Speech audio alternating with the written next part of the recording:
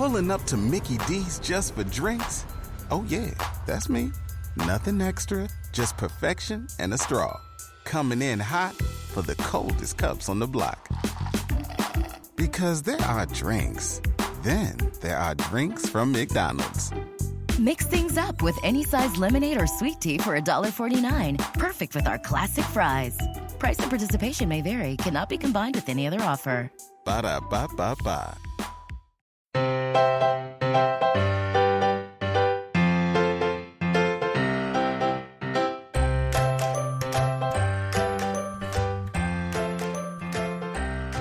Hey everyone, it's Adam and Jill again, and we have been sitting for the past hour gabbing with our great, wonderful friend Marie Benedict, who not only is she back on the podcast, you're back in the office with us. I am, and I love it. I think you're the first author to be here multiple times. We've had authors. I would agree with that. Does that mean I'm the most favorite of all? Yes, exactly. Okay, great. As we were walking around our office, you literally asked us, you're like, other than me, who's your favorite author who's been on the podcast? We're not going to record that part. I don't want to remiss it. But no, we had a few people that have been here. Nancy Pearl, Susan Orlean have been here once, Wonderful. a few other times, but you've been here multiple times. Well, I will take that as a massive compliment. Thank you. And you got to see our new office. Which is incredible. As I mentioned, you guys are like exploding Yes. in size and power and reach, Yeah. and everyone should know about you. We should mention it's the Overdrive office, not the professional book nerds office. Could you imagine if we had just our own office? That would be amazing. I feel like you guys should, but that's just Well, my we personal like opinion. to joke that we have our recording studio that we're not in right now because it's like two separate rooms that are convenient for two people each, but there's three of us, so we're in a fancy meeting room where you can look Which and is see beautiful. all of the coldness of Cleveland right now. I know, but I love it because I love the cold. Yeah.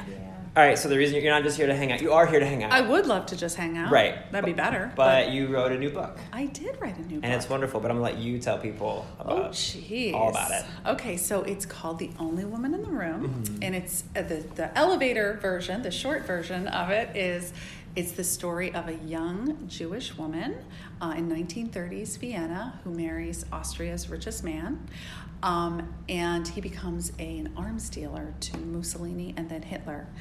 She flees from the situation, fearing for her own safety, and she makes her way to Hollywood, where she becomes a film star. But she can't really shake the survivor's guilt that she feels, because everything that she overheard in terms of the Third Reich's plans is starting to come to pass. And she uses some of the secret information she learned in her encounters with the Third Reich to create a secret communication system to help the Allies make their torpedoes more effective. She offers it to the Navy, and they reject it in part because she is a beautiful and famous woman.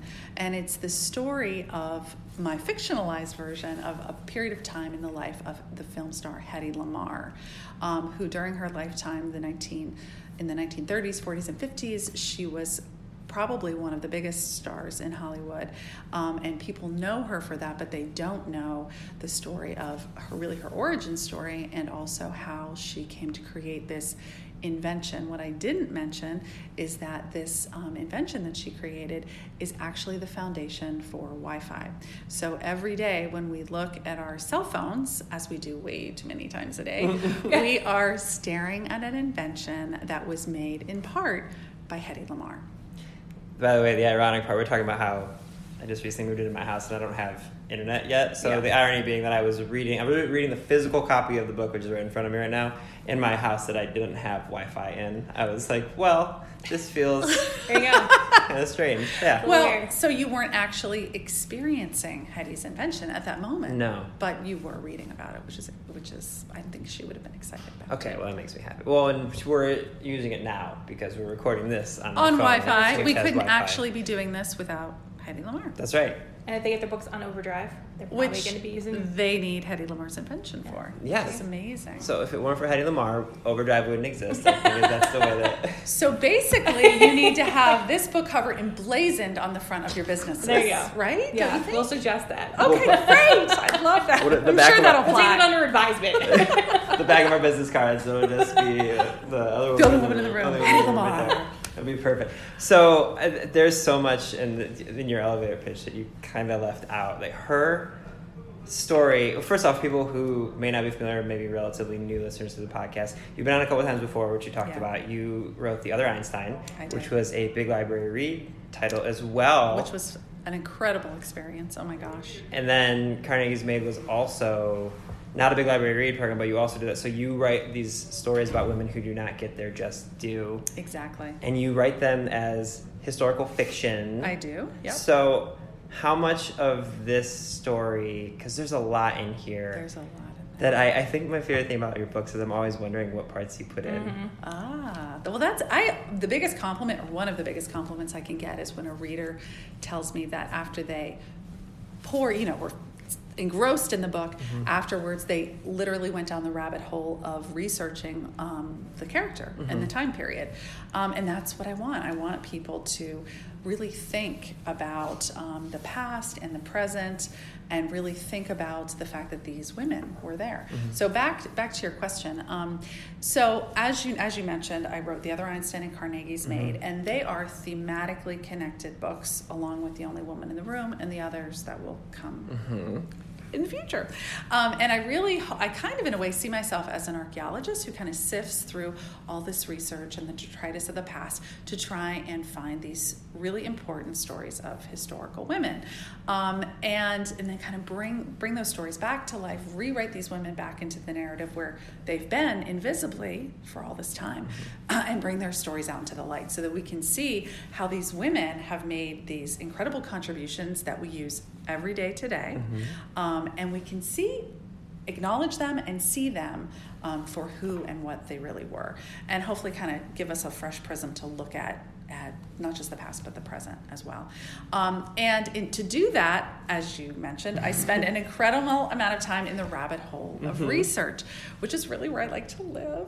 And I try to find out as much as I can, both about the character that I'm writing about, the person, and the time period in which they live. So I'm doing like as much micro research as I can about the character and their lives. But because with historical women, you often hit a wall, because it's only recently that historical women's stories, records, documentation, artifacts were considered worthy of keeping. So when you're dipping into the past and trying to find out all these details about these particular characters and women, you often can't find everything that you would like to find. So I also will kind of look in the world around that the person inhabits. So I'll look at the macro issues, political, cultural developments, and micro stuff too, like what did you eat in Vienna in the 1930s, or what would you wear? Right, what would you wear to go out to dinner somewhere? So I'm really trying to immerse myself in the world so I can bring that character to life. And when I have the facts, when I have historical foundation, I will use it. I kind of think of it as the base and the pillars and the roof of the house, and in those gaps between the pillars where I know a certain amount about what happened, but we don't have the full picture. That's where I kind of use a mix of fiction or imagination and logic from my years as a lawyer. So, but again, I do write a fictionalized version of a particular period of time in a person's life. Yeah, I'm sort of curious how you decide or find the women that you write about. Oh, geez. I have a huge list of women. Fair. There are so many women who need to be excavated from the past. I feel like since I was, you guys have heard this story before about how I was as a child. I read this one book, The Mists of Avalon, which really opened my eyes to the idea that there were all these women's voices and narratives out there that we didn't know. And I feel like as I've kind of decided that this is my path, instead of being a lawyer, which I'm really enjoying, I feel like I've developed kind of like an antenna for the stories. When I look at, I could be reading a newspaper article about some event that may have a historical basis that's happening in some part of the world, and I'll wonder about the women.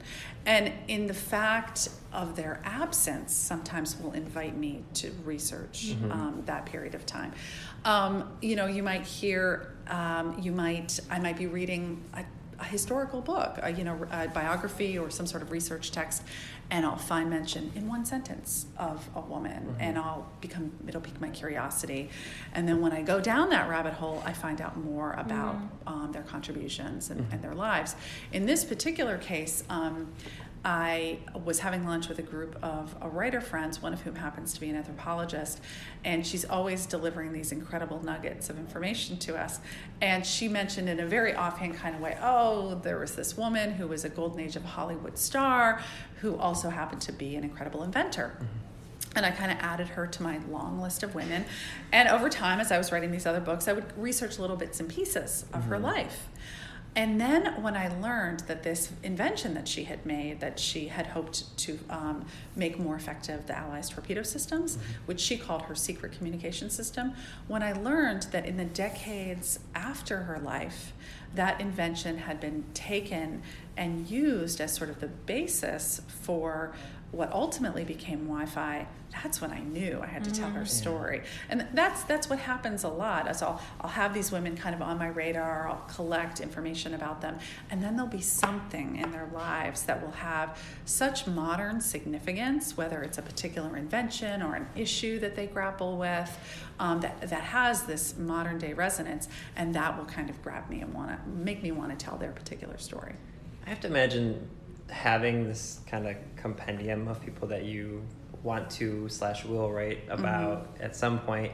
I have to imagine that helps keep things kind of fresh in your mind, like, because I know that a lot of times we'll talk to authors who will write, whether it's historical fiction or nonfiction, about a specific person. It's like you can get bogged down in about, okay, well, here's my 600th autobiography or biography about Lincoln or whatever it is. I have to imagine like being able to kind of have that palate cleanser of like, okay, well, today I'm gonna research Hedy Lamarr before you had started writing this. Right. Probably keeps things fresh in your mind. It does. I couldn't stay with one person for my whole life. I mean, one of the reasons, I was a lover of history my whole life from when I was a girl, and I was a history major, and I thought I'd become a history professor.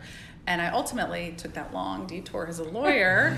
But what I love about approaching history the way I do it, as opposed to being a professor, which is one of the things that I considered way back when, is that I get to dip in and out of different time periods. I get to dip in and out of different women's lives. And I think if I stayed only in one time period or only with one particular character, it would lose its freshness. And I would start to kind of lose the clarity I can see about their lives.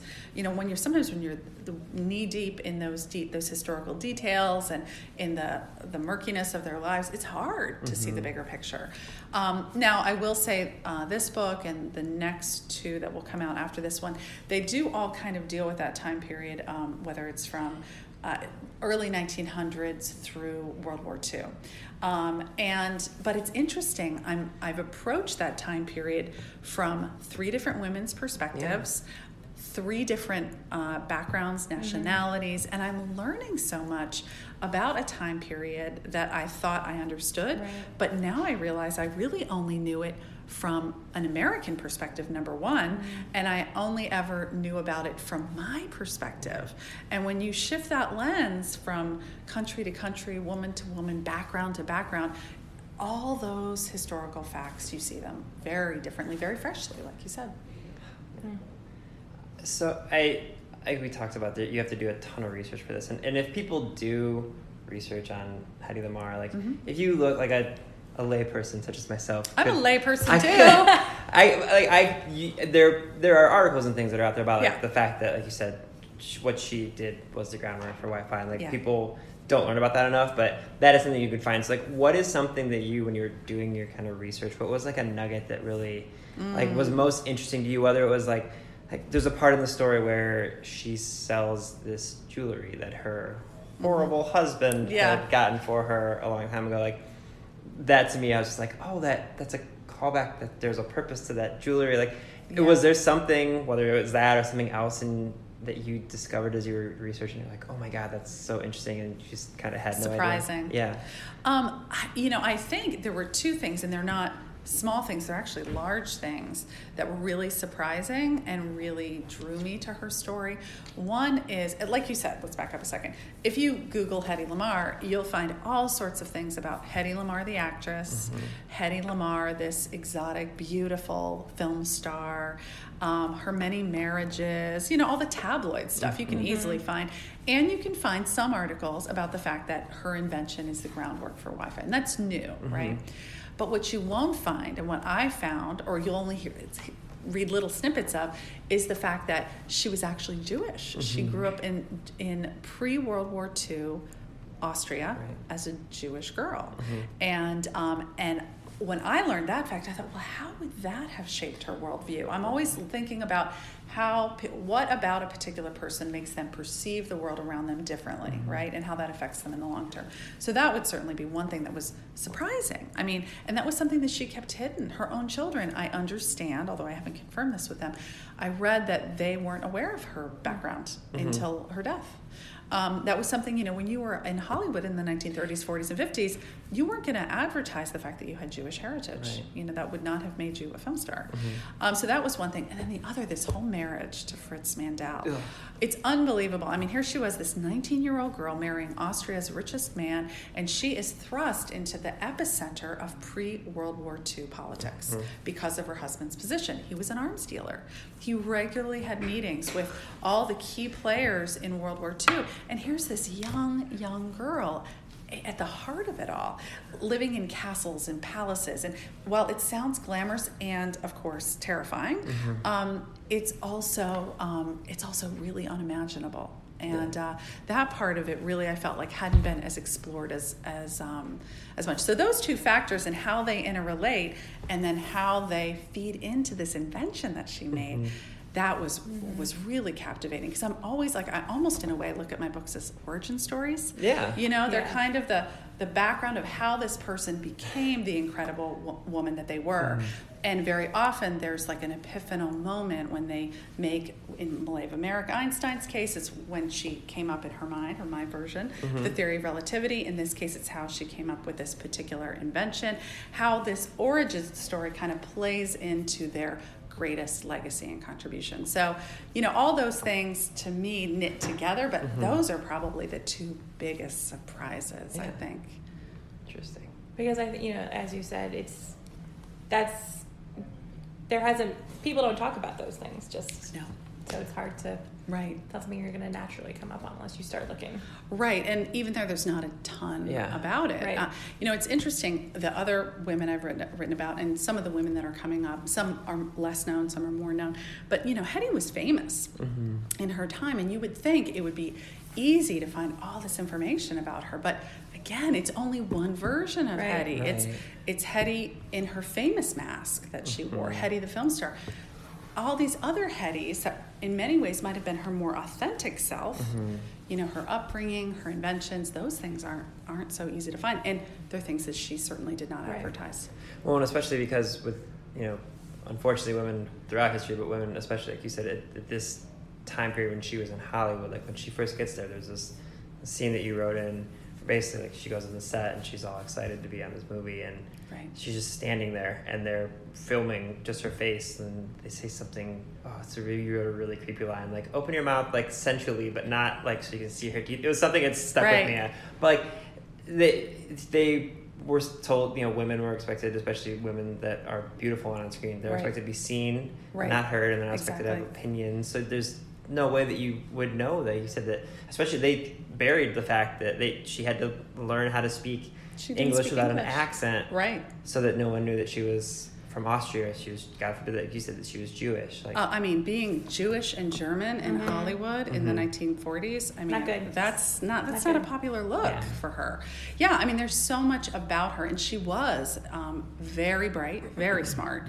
Very strong-willed, and she craved and tried to create these movie roles for herself that portrayed her as a stronger woman, as a more of a meaty character. But again and again, she slotted back into the exotic, beautiful female in the roles. And you're right, there's this moment when she thinks she's on set and they have this great part for her, and her great part is literally to stand there while they slowly film her in this special way that became like a signature photographic film. Like I mean, the light above her head that lit her face up and her mouth a certain way. And this was her, that was her great moment. Were you able to? There's a part. I'm just jumping around your novel. Sure. Do with me what you will. I just love it so much. Before she escapes, there's 2 separate meetings that her husband hosts. One that she's present for, and the other that she's not. One's with Mussolini, and one's with Hitler. Were you able to confirm? Like, did those things actually? Like, was she actually in the same room as Mussolini? Yeah. Man. Yeah, I mean, she definitely, that we know, at least the research suggests that her husband had many encounters with Mussolini. Right. I mean, they were business partners. And he conducted most of his business dealings, not in conference rooms like we are today, but in these lavish parties that he threw, or they threw at their castles and palaces and vast apartments. And he always wanted Hetty on his arm. Right, so she was often there. And there was, on one occasion, for sure, this big party that they hosted for Mussolini. And Hetty was, in fact, there. There may have been other occasions that she encountered him, but that one we know for sure she did. There are many rumors that she actually met Hitler. What's interesting at this time period is Austria is kind of sandwiched in between Nazi Germany to the north and Mussolini's Italy to the south. And during a lot of this time period, and this is a slice of history I wasn't really that familiar with, but they were trying to maintain their independence. So at the beginning, Mussolini was committed to Austria's independence because in the beginning he wanted to keep a buffer away from Hitler, right? So at the beginning, through a lot of their marriage, her husband is supplying a lot of arms to Mussolini for many campaigns, and they have a tight relationship.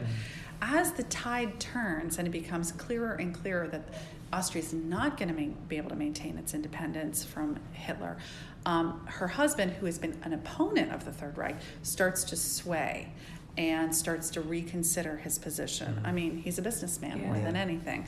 And that's when there's a lot of insinuations and rumors that she encountered Hitler. We don't know for sure. There are some salacious rumors about her and Hitler. But again, with Hetty, you have to sift through rumor, all this. Tabloid. Yeah, exactly. And in fact, her own autobiography, which doesn't talk a lot about that time period, but was incredibly salacious. So I did put a scene in there in which she overhears something that Hitler would have said. I don't know. That's fiction. You know, whether that happened or not. What I'm fairly sure would have happened is she certainly would have been privy to information about the Third Reich. The information that she overhears during that encounter, or that kind of encounter with Hitler, is information that she would have heard, she would have been privy to. Because remember, she is at all these, it's not like her husband's going off and having business meetings about what he's going to supply to Mussolini and Hitler, and then comes home and has a quiet dinner at home. That's not happening. He is entertaining all these people, and so she's hearing everything. We'll be sure to record our next podcast with you in a castle. Yeah. Could you please? I mean, I love the Overdrive offices, but I would prefer a palace. We'll make that Do you happen. mind? Thank you guys. We can do that. Best. Yeah, I think we could probably make that work. I feel like I'm almost mad. No one listening will know this, but we spent like an hour before we started recording, chatting about things, and I know you were kind enough to come here before driving to Indianapolis. So. Oh my gosh, it's my delight. I mean, I've been so fortunate in the reception that this book has been getting, and to come here and talk to you guys about it today when I'm literally in like 16 states in 10 days is like, this is like awesome. It's my fun respite for the trip. Well, we might just need to, because we discussed, you and I are going to be at a few different book festivals. Maybe we'll just do like little 10 minutes. I would love here it. And there. We could have the ongoing conversation about Hetty Tamar. There you go. That's so much. That'd be great. Right. Jill, do you have anything else that I don't want to take up more of your time? I don't think so. I think we're good. Thank you guys so much for having me today. You. The best. Overdrive's the best. Readers can sample and borrow the titles mentioned in today's episode from Overdrive.com, and our library friends can add these titles to their collections in Marketplace. Waiting on a tax return? Hopefully it ends up in your hands. Fraudulent tax returns due to identity theft increased by 30% in 2023. If you're in a bind this tax season, LifeLock can help. Our U.S.-based restoration specialists are experts dedicated to helping solve your identity theft issues. And all LifeLock plans are backed by the $1 Million Protection Package. So we'll reimburse you up to the limits of your plan if you lose money due to identity theft. Help protect your information this tax season with LifeLock. Save up to 25% your first year at LifeLock.com/aware.